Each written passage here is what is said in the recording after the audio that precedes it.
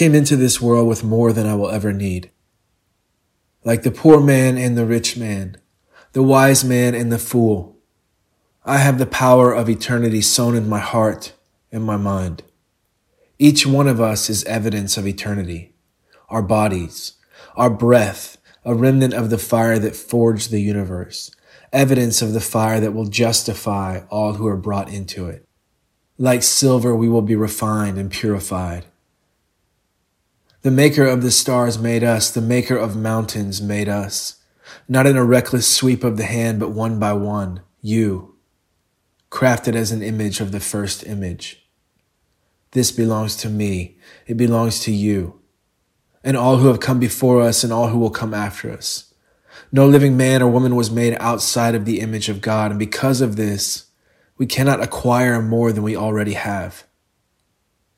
Riches are silly, possessions are temporary.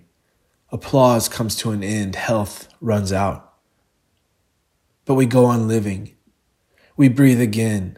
Beauty presents itself to us through the ages, and we must remember that we are capable of holding on to it, that we are capable of creating it ourselves. And it is this truth that becomes the deepest source of gratitude and contentment. It is more than simply enough. We are living in abundance.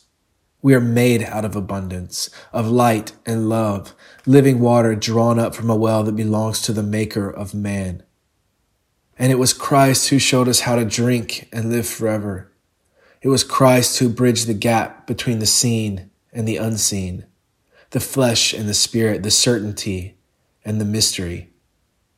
It was he who broke death in half for all to see, the man who lay dead and breathed again. In him are hidden the treasures of wisdom and knowledge, and we are in him now. Our eyes have beheld the sky, our ears have heard the ancient song.